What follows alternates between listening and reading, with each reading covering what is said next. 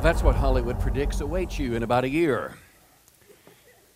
December 21st, 2012, this movie 2012 is about a prediction of the end of the world based on the Mayan calendar. The Mayans, of course, in Central America, Indians, they're suggesting that because their calendar stops, that means the end of the world is there, and it's a prediction. Listen, great cinematography, but lousy in terms of its predictive ability. But I want you to think about, I showed that this morning because I want you to think about the word prediction, predicting the future. The Bible talks quite a bit about this. It's called prophecy. Prophecy in the Bible is not only what 1 Corinthians tells us that's meant the gift of prophecy to encourage, to edify, to build people up, but there is a predictive element of the Bible where God literally is able to, through speaking through people, predict what's going to happen in the future. And the difference between the world and what you see on Hollywood and all the stuff, the psychic hotline and all those things and their predictions, is the Bible's prophecies are always fulfilled. Come on. The Bible is not just good guess. It's not just a percentage, but biblical prophecy is always fulfilled. And when you see the fulfillment, it causes us to examine the one speaking to us about what's being said. Now, look at Matthew chapter 1. With that background, let's look at the first Christmas. But I want you to keep in the back of your mind this idea of predictions and prophecy. Matthew chapter 1, verse 18, this is how the birth of Jesus Christ came about. His mother Mary was pledged to be married to Joseph, but before they came together as husband and wife, she was found to be with child through the Holy Spirit, which literally means this woman who never had sexual relations with a man was supernaturally pregnant.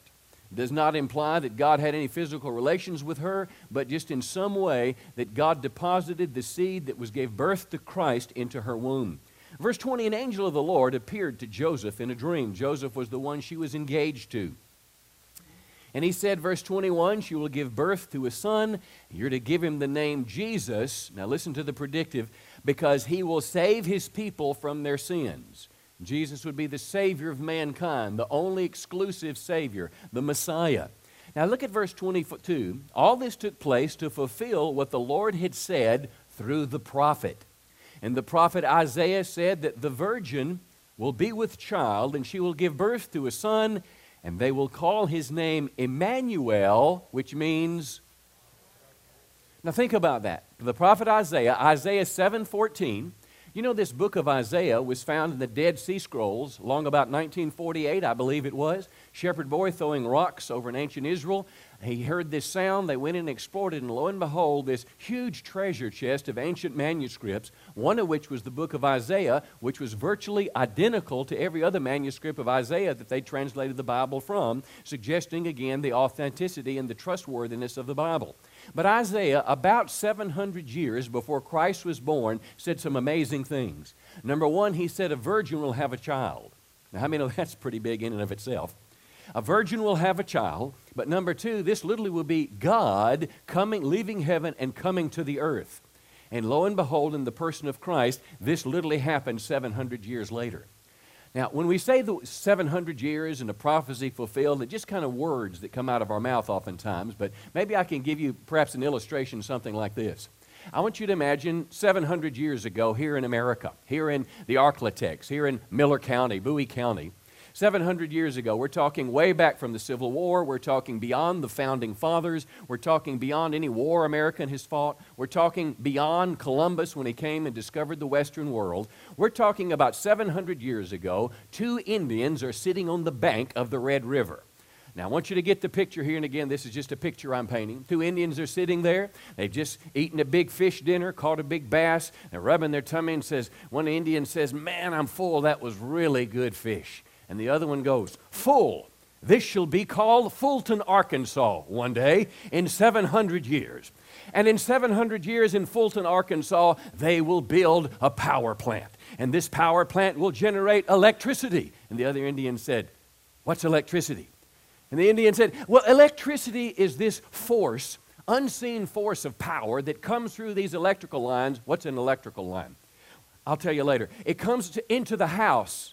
What's a house? You're like a tent that doesn't move. Okay, so it comes into the tent. You hit a switch. What's a switch? Well, a switch is a component in an electrical circuit that allows this unseen force to go and turn on the light bulb. Wait, what's a light bulb? Well, you know, it's what you turn on when you go in the kitchen to open the refrigerator, and a refrigerator is a box that makes things cold when it's hot. And none of this means anything. But this Indian sitting on this bank, and then all of a sudden he said, I'm not done. And this plant in Fulton, Arkansas will be opposed, and lawyers will enter the picture. And the Indian says, what's a lawyer? I mean, all these things that we take for granted and talk about on a daily basis, to them, it would have seemed far-fetched. To them, it would have seemed impossible. To them, it would have seemed like a fairy tale. But I want to tell you, my friends, it was a predictive prophecy from God. Now, what I just shared with you was a funny story about two make-believe Indians, but the Bible is neither funny nor a make-believe, because the Bible's prophecies, listen, are fulfilled. And it is the fulfillment of prophecies that force us to examine the Scripture in a light that it well may be true. Now, it was not one isolated Scripture. Let's read just a little further. The second chapter of the next verse. After Jesus was born in Bethlehem, Magi, or the wise men, or these three kings, as the kid said, they came from the east to Jerusalem, and they asked, where is the one who was born King of the Jews? Now, verse 3, King Herod, who was the Jewish king at the time, a bit jealous, called the people together and the teachers of the law and asked them where the Christ, and Christ is Messiah. Messiah means Savior, where he was to be born. And they said, he's to be born in Bethlehem in Judea. For this is what the prophet has written, you, Bethlehem, in the land of Judah, are by no means least among the rulers of the tribes of Judah, for out of you will come a ruler who will be the shepherd of my people Israel. So here once again we find a contemporary with the prophet Isaiah. His name is Micah. 700 years before Christ was born, predicts the very town where Jesus would be born. Now, you've heard these things many, many times, but I want you to capture this morning the enormity of what we're hearing. Being able to predict 700 years ahead in time. Now, I asked the question this morning, does the Bible say these things to us simply as a matter of history, as a matter of fact, or is there a greater message that we can glean from predictive prophecies in the Bible? Is there something that we can infer? Is there a message that God is speaking that is perhaps even larger and stronger than the specific prophecy? I believe that it is. And I believe the message of fulfilled biblical prophecy is this, is that God is in control, of human history, and God will accomplish His purpose on the earth. Let me say it again. Predictive prophecy tells us that God is in control.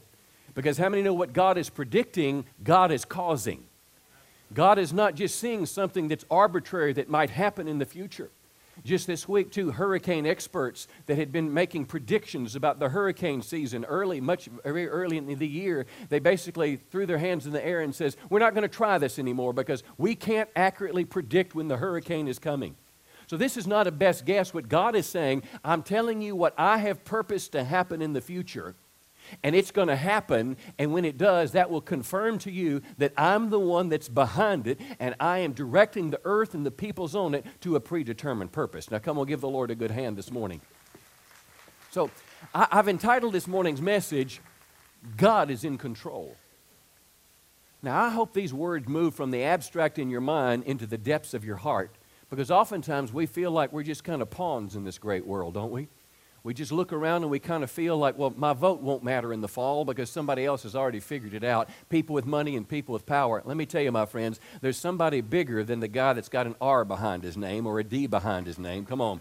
Listen, there's somebody that's bigger. The Bible even says that the heart of the king is in the hand of the Lord, and God turns it wheresoever He will. So whether it's President Obama or whether it's President Romney or whether it's President Newt or whether it's President Perry, whoever it is, there's somebody bigger than them, that is moving history towards a predetermined course. Now, I cannot explain to you how human free will and how the devil gets in all that mix, but I can tell you God's over it all, and God is instrumental in accomplishing His purposes. Now, prophecy and predictions. A prophecy is literally a prediction of the future. Now, it has a supernatural element to it. When we talk about biblical prophecy, we're not talking, for example, like an actuarial table when an insurance company will you make your application and they take your age and your health record and they say, well, based on your, these health issues with diabetes or heart or whatever the case is, that we figure you're going to live this long. So, they figure all that out. Well, how many know that's not a prophecy? They're predicting how long you are going to live, just like the hurricane predictors try to do it. But that's not what we're talking about. We're talking about something with a supernatural element to it. Now, when we talk about prophecy, lots of people are trying to predict what's going to happen in 2012.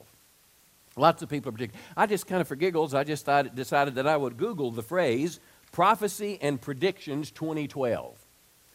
Prophecy and Predictions 2012, 4.6 million hits just popped up. 4.6 million prophecies and predictions of 2012. Let me just give you a couple of the things that are out there that are influencing people's lives. Because here's the deal, whether you consciously practice this or not, it's working in your life. Whatever you believe about the future is determining what you're doing today. If you genuinely believe that one day you're going to stand before God and give an account for your life, the fear of God will be a part of you, and it'll keep you on the right path. If you think that there's no judgment, that there's no accountability, that anything I can do whatever I want to do, you'll just kind of live willy-nilly just like most of the world does, because you believe there's no consequences. But if you believe something's going to happen, listen, if you believe Zicam will keep you from having a cold, you're going to go buy some, and the first sniffle you're going to use it. I mean, what we believe about the future will determine what we do in our lives. Well, here's some things that just kind of popped up on the first website after my little Google search. The first one, from what was called the Colburn Bible. Now, just because something has the word Bible behind it doesn't mean that it's the inspired Word of God. Well, here's a collection of writings from supposedly Egyptian and Celtic authors that recorded prophetic warnings for the future. When they use the word prophetic, it's differently than I use it. But there's signs that are now converging on 2012. It said there's going to be in 2012 an Armageddon-like conflict with radical Islam. Well, I could have told you that. It's going to be an end to life as we know it by some celestial event. In other words, in 2012, it's going to be, Bruce Willis and Armageddon. There is a comet. There is something that's going to happen, in the world, and we don't have Bruce to rescue us. The world is going to end because of that. Here's an interesting one. Back to the Mayans, 2012 apocalypse. Will the village of Bugarak be spared? Now, maybe you've never heard of this small town. A tiny French hamlet, about 184 people. There's a number of people, doomsday believers, convinced it's the only place that will survive Judgment Day on December 21st. Okay? So people that believe that are making their way there. They're buying property. They're setting up shop there because they believe that's going to be the last place to survive when the Mayan calendar runs out. Here's an interesting one. 2012 Exodus, the return of God Almighty. Now, before you believe that's a Christian prophecy, it's God Almighty's name is Ra. The year 2012 signals the return of God Almighty, Amun-Re. Ra is the God of the heavens and the sky. So why is Ra returning? Now I want you to listen to this because it's just a sprinkling of biblical language. Just because someone uses biblical terms doesn't mean it's decidedly Christian. There's a lot of the Jesus of the Mormon religion and the Jesus of the Jehovah's Witness religion is not the Jesus, of the Orthodox Christian Bible. It's a different Jesus. The Mormon Jesus is a God that one day you'll be like him. He's one of many other than the exclusive only God as the Bible portrays him. But this God Ra is coming to start a new world. From a single strand of your hair or a photograph of you at any age, Ra can reconstruct you and you'll live eternally at any age you desire. Okay, so here all you got to get a piece of hair, get a picture of yourself, and you're in your glory days forever and ever and ever. Now, eternity is a biblical concept, but how many know that's not the way you get there by Ra putting you in the photocopy machine and reproducing you? It's something, but that's what people believe. I can imagine them sitting cross-legged on the floor on couches, smoking pot, and just saying, hey, what year do we want? I can imagine that. Now, I've kind of said that made you laugh a little bit, but I want you to think about what's out in the world. But now I want you to think about the Bible. I want you to think about documents from the Bible. You see the Bible as one collective book. It's been assembled since probably about 300 A.D. Many of the Old Testament writings were affirmed by the Jewish believers, the Israeli people, way before the New Testament was compiled and the Old was already there.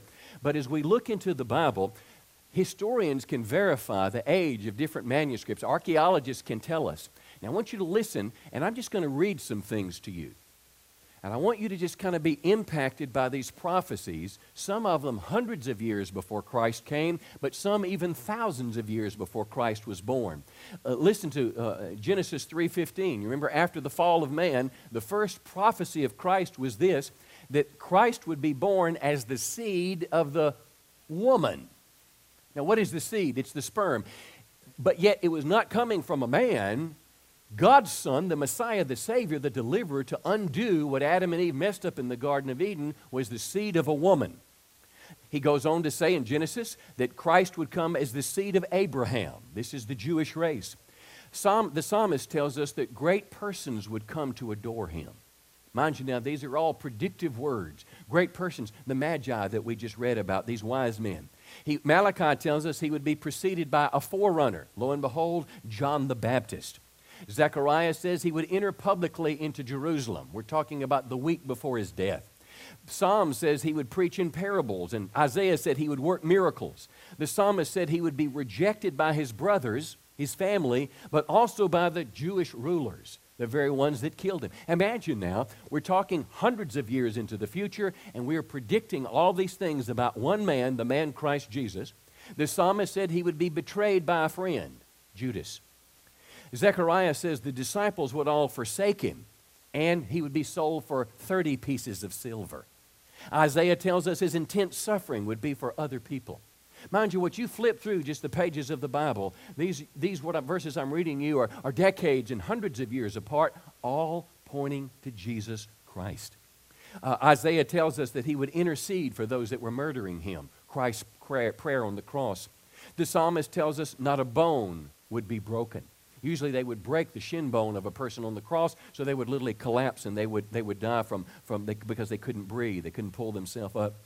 Zechariah predicted that he would be pierced, the sword in his side, the accounts in the gospel. The psalmist talked about his resurrection, his ascension, that he's at the right hand of God, and Isaiah also said that he would live, for his kingdom would last forever.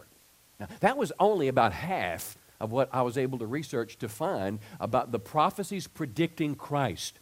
Now, what you think about that? I probably gave you 20 different things.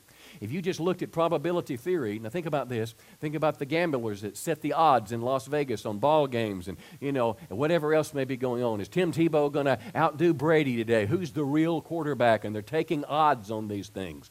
Well, guess what? The Bible, for you to look at the events of Christ, where this one man, Jesus Christ, fulfilled all these prophecies hundreds and even several thousand years before his birth, the probability that would happen is similar to a tornado going through a junkyard and producing a 757 jet.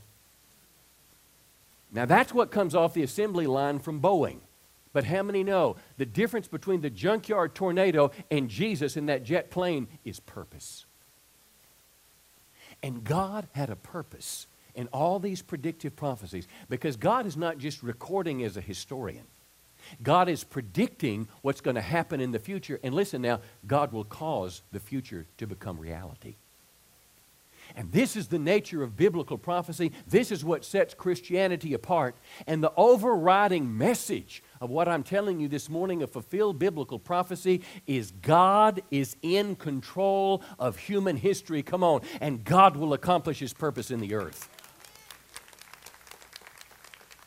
Now, I want to make that a little more practical to you today. Again, most of this was just background to tell you some things that I think lessons we can learn, what we can infer as we read through the pages of the Bible and see prophecy fulfilled. You will not find prophecy like this about Muhammad. You will not find prophecy like this about Buddha or Confucius or whoever else, Hare Krishna or whoever else is the end religious feature. But Jesus is different. The Bible is different. And the longer scientists pursue Him, if they're honest, the more they will find Him. Listen, the longer archaeology digs, the more they confirm the Bible. Listen, the Bible, my friends, is proving itself correct as long as people are willing to listen to it. Now, look in Ephesians chapter 1. Let me give you this morning 3 lessons that I think we can infer from fulfilled biblical prophecy. And the first one is this, as I've said before, that God will accomplish His purpose on the earth. And listen, nothing can stop it.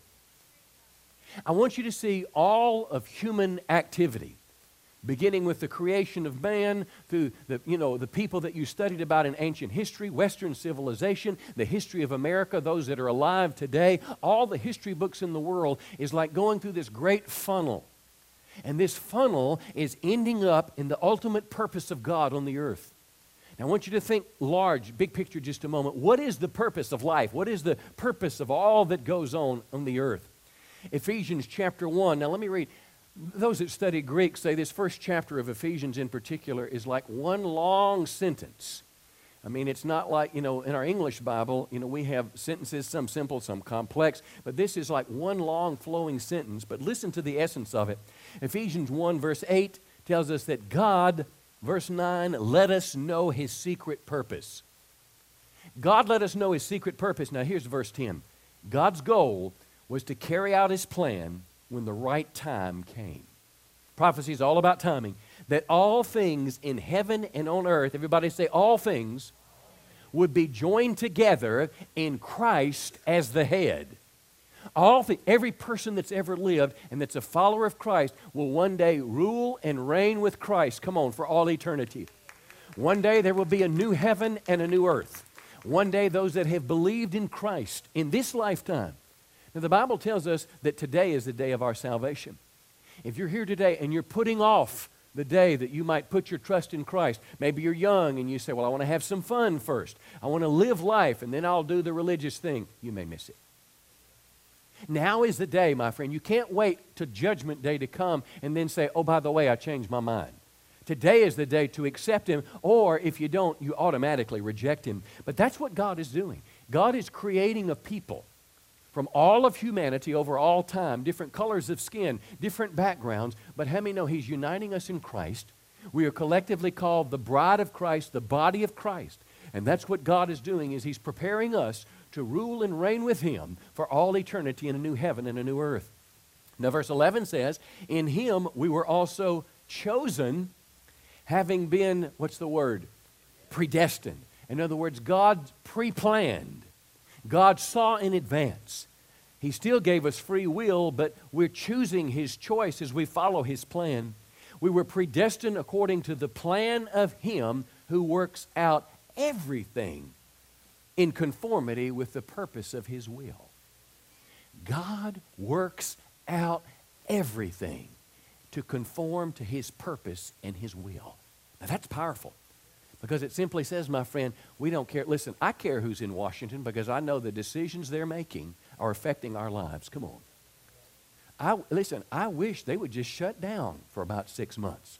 I may believe we could run our lives a little bit better than people that are spending money that we do not have. Listen, they're just kicking the problem down the road. But my friend, I'm telling you, God is bigger than all these things. He's bigger than the powerful. He's bigger than the ones that have their own private jets. He's bigger than the dictators. Come on. He's bigger than the senators. He's bigger than the Supreme Court that will decide whether health care as we know it, come on, will go down that road and lead us into a more defined socialist nation, or we might return to some sense of individual liberty. God is in control. It matters that we're involved, but ultimately God is the one behind this. 2 Timothy 1:9 says God saved us and called us to live a holy life. Listen, young people, you know what a holy life is? It's a life that's set apart to God. Doesn't mean you have to look like me, talk like me, or dress like me, but you need to be set apart to God. Come on, God needs to be first in your life. And why does it say? Not because we deserved it, because this was His plan from the beginning of time. Let me say it again. This was God's plan from the beginning of time, that we would respond to the grace of the Lord Jesus Christ. Which simply tells us, how many know the Bible says in Genesis 1:1, in the beginning, God created the heavens and the earth. So the Bible teaches us, before time began, God was already there. You say, where was He? I'm not sure, because there wasn't anything. It's like from the starting place, you cannot understand God. From the get-go of the first few words of Genesis 1:1, God is way up here, and I'm way down here in my understanding. But God was pre-existent, come on, and He is working the future towards His plan. But does it ever feel like sometimes the devil, come on, is winning? Does it ever feel like evil is just getting the best of things and trying to stop things? I'll give you one little example here. There's a group from Wisconsin called Freedom from Religion Foundation. And it's the hot group that people are calling anybody who's an agnostic, atheist that doesn't like the Christian faith in particular. Basically, they call and say, listen, come down here and bring your lawyers. They stopped prayer at football games in my hometown this year in DeSoto County, Mississippi. That same group has threatened to sue the Bowie County Commissioner's Court because they would just dare to bow their heads and have a prayer before their meetings. That same group, this week I read about in Athens, Texas, right down the road, a East Texas town, they dared to put a manger scene on the courthouse lawn. Somebody rode by and says, I'm again that. Now, isn't it amazing how we're supposed to be tolerant? Come on. And we're supposed to tolerate everything, but the world wants to tolerate nothing. So they go by the courthouse and said, we're going to stop this. And one of those good old boys in Athens said, listen, when hell freezes over, we'll take this manger scene down. Now, I don't know, but the audacity of an individual or group saying that they can stop the purpose of God is like me thinking I can stop the sun from shining. It's like me looking at that burning planet we call the sun that comes up in the east and trying to stop it, or standing before the great ocean and trying to stop the waves. It's as silly to think that a man or a group can stop the purpose of God as it is if your 3-year-old tied you up with spaghetti and started laughing and saying, Daddy, you can't get up now because I tied your hands and feet with these noodles. Come on. That's as ludicrous it is that a man could stop the purpose of God. Come on, the devil may get in there, but how many know God is going to prevail? Give him a big hand this morning. Let me give you a couple more. Go to Psalm 139. Not only will God accomplish this purpose in the earth, now let me say this to you. God will accomplish his purpose in your life. And nothing can stop him but you. Now, how many know we can stop God if we don't cooperate with him? But God, listen, nothing can stop that. When God looked ahead at time, I want you to think about this, and God was prophesying through Isaiah, he didn't just have a faceless, nameless woman in mind. He had a girl named Mary in mind, come on, that was a virgin that would give birth to Christ.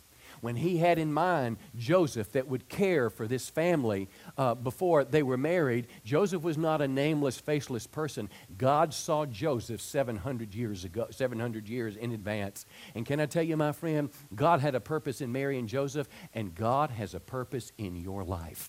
And God will fulfill his purpose, and nobody can stop it as long as you're working with God. Psalm 139, verse 16. It says, you, God, saw my body as it was formed in my mother's womb. Now listen to this next phrase. All the days planned for me were written in your book before I was 1 day old. All my days were written in your book before I was 1 day old. Which simply means this, my friend, the greatest ambition of our lives should be that you and I live out every page that God has written for us. That we live out today, the page of December, whatever it is, 17 or 18. We live out every day of our life. This is what God has called me to do, and this is what I'm doing with my life.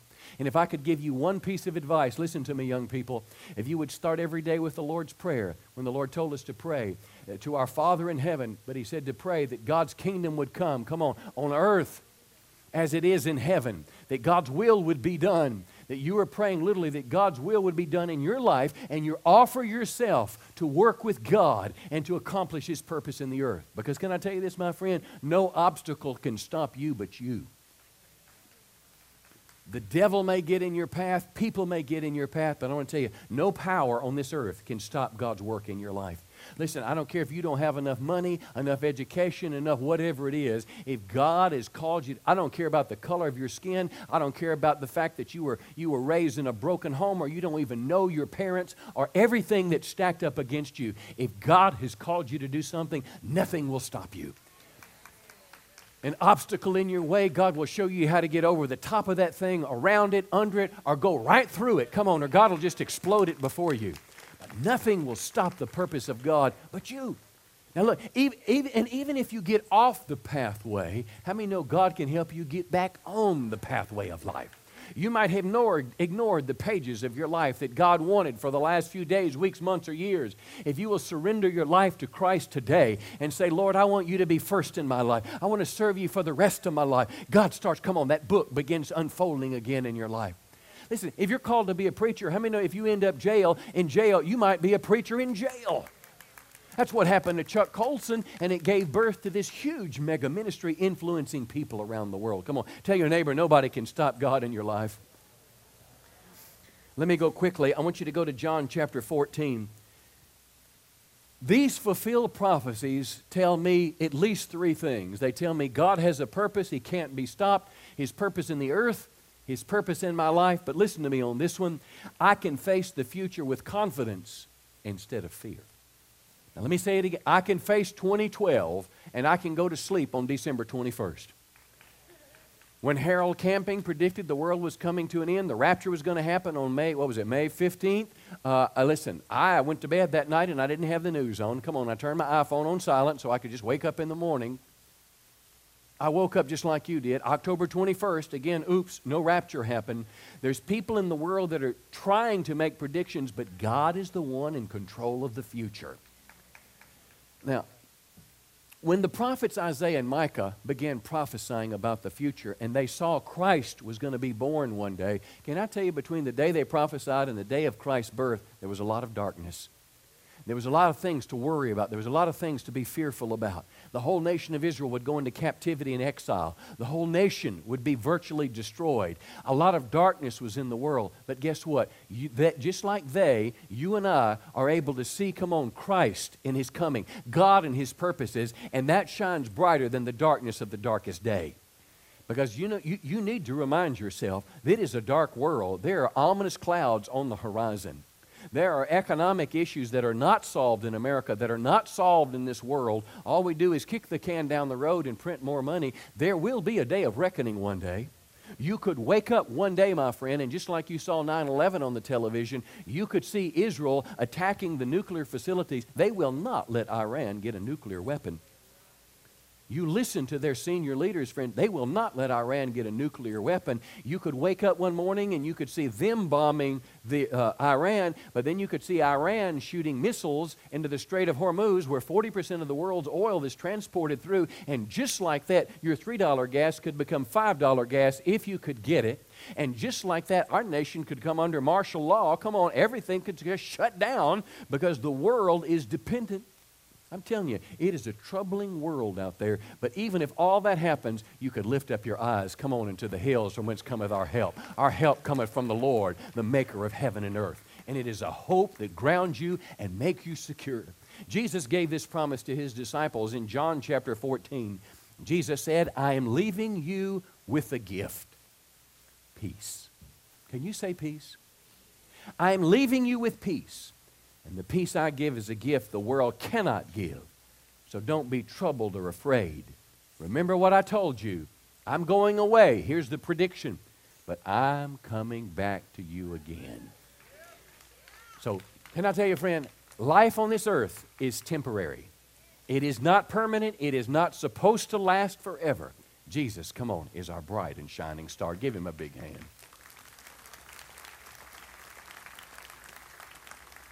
I want you to look in John 13, and I'm going to close with this morning about what does the future hold. What does the future hold? Well, for moviegoers and the Mayans, it's going to be the end of the world, and the only place to go is maybe this little place in France. But Jesus made a prediction that's different. Listen to what Jesus said. John chapter 13.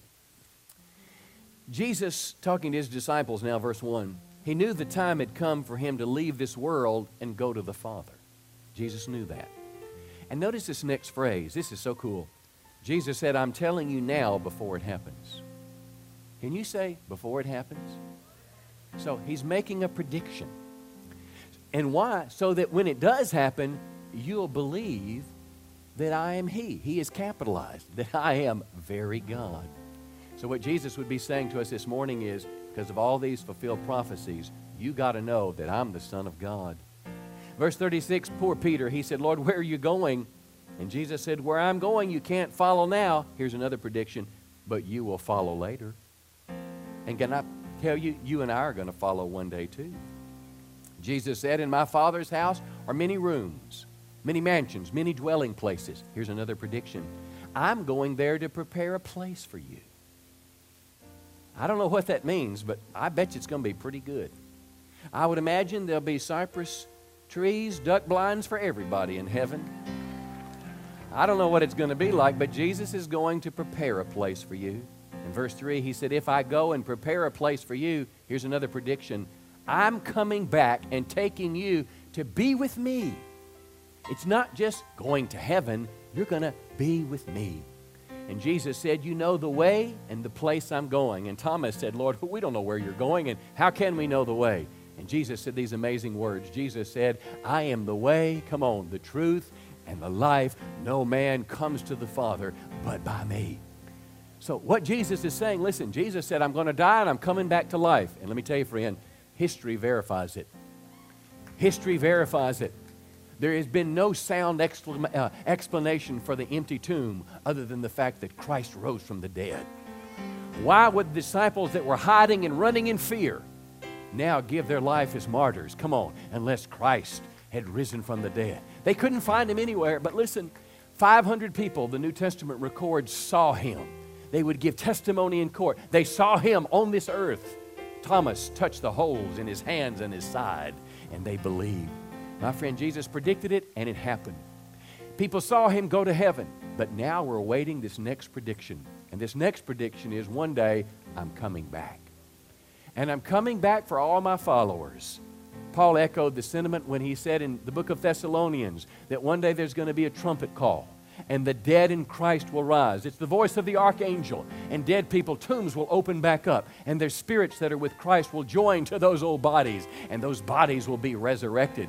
And then we which are alive and remain will be caught up together with the Lord in the air to be with him forever. The Bible says, comfort one another with these words. So I want to tell you, my friends, that's the Bible's prediction to what's going to happen in the future. As much as you may rely on Mr. Google only does what Mr. Google's engineers tell him to do. How many know they are limited in what they know, but God knows the future, and he's bringing the future to pass before our very eyes. Come on, give him a big hand this morning. Well, we're going to close with a prayer this morning, and I want to, if I could have your attention just kind of eye to eye just a second, because for many this is the most important moment of the morning. Just a minute, we'll be off about our day, but for the next few minutes, I wonder what the Holy Spirit may be saying to you. I wonder how God may be tugging on your heart. See, Jesus gave us this prediction that he's coming again. He's coming back to this earth.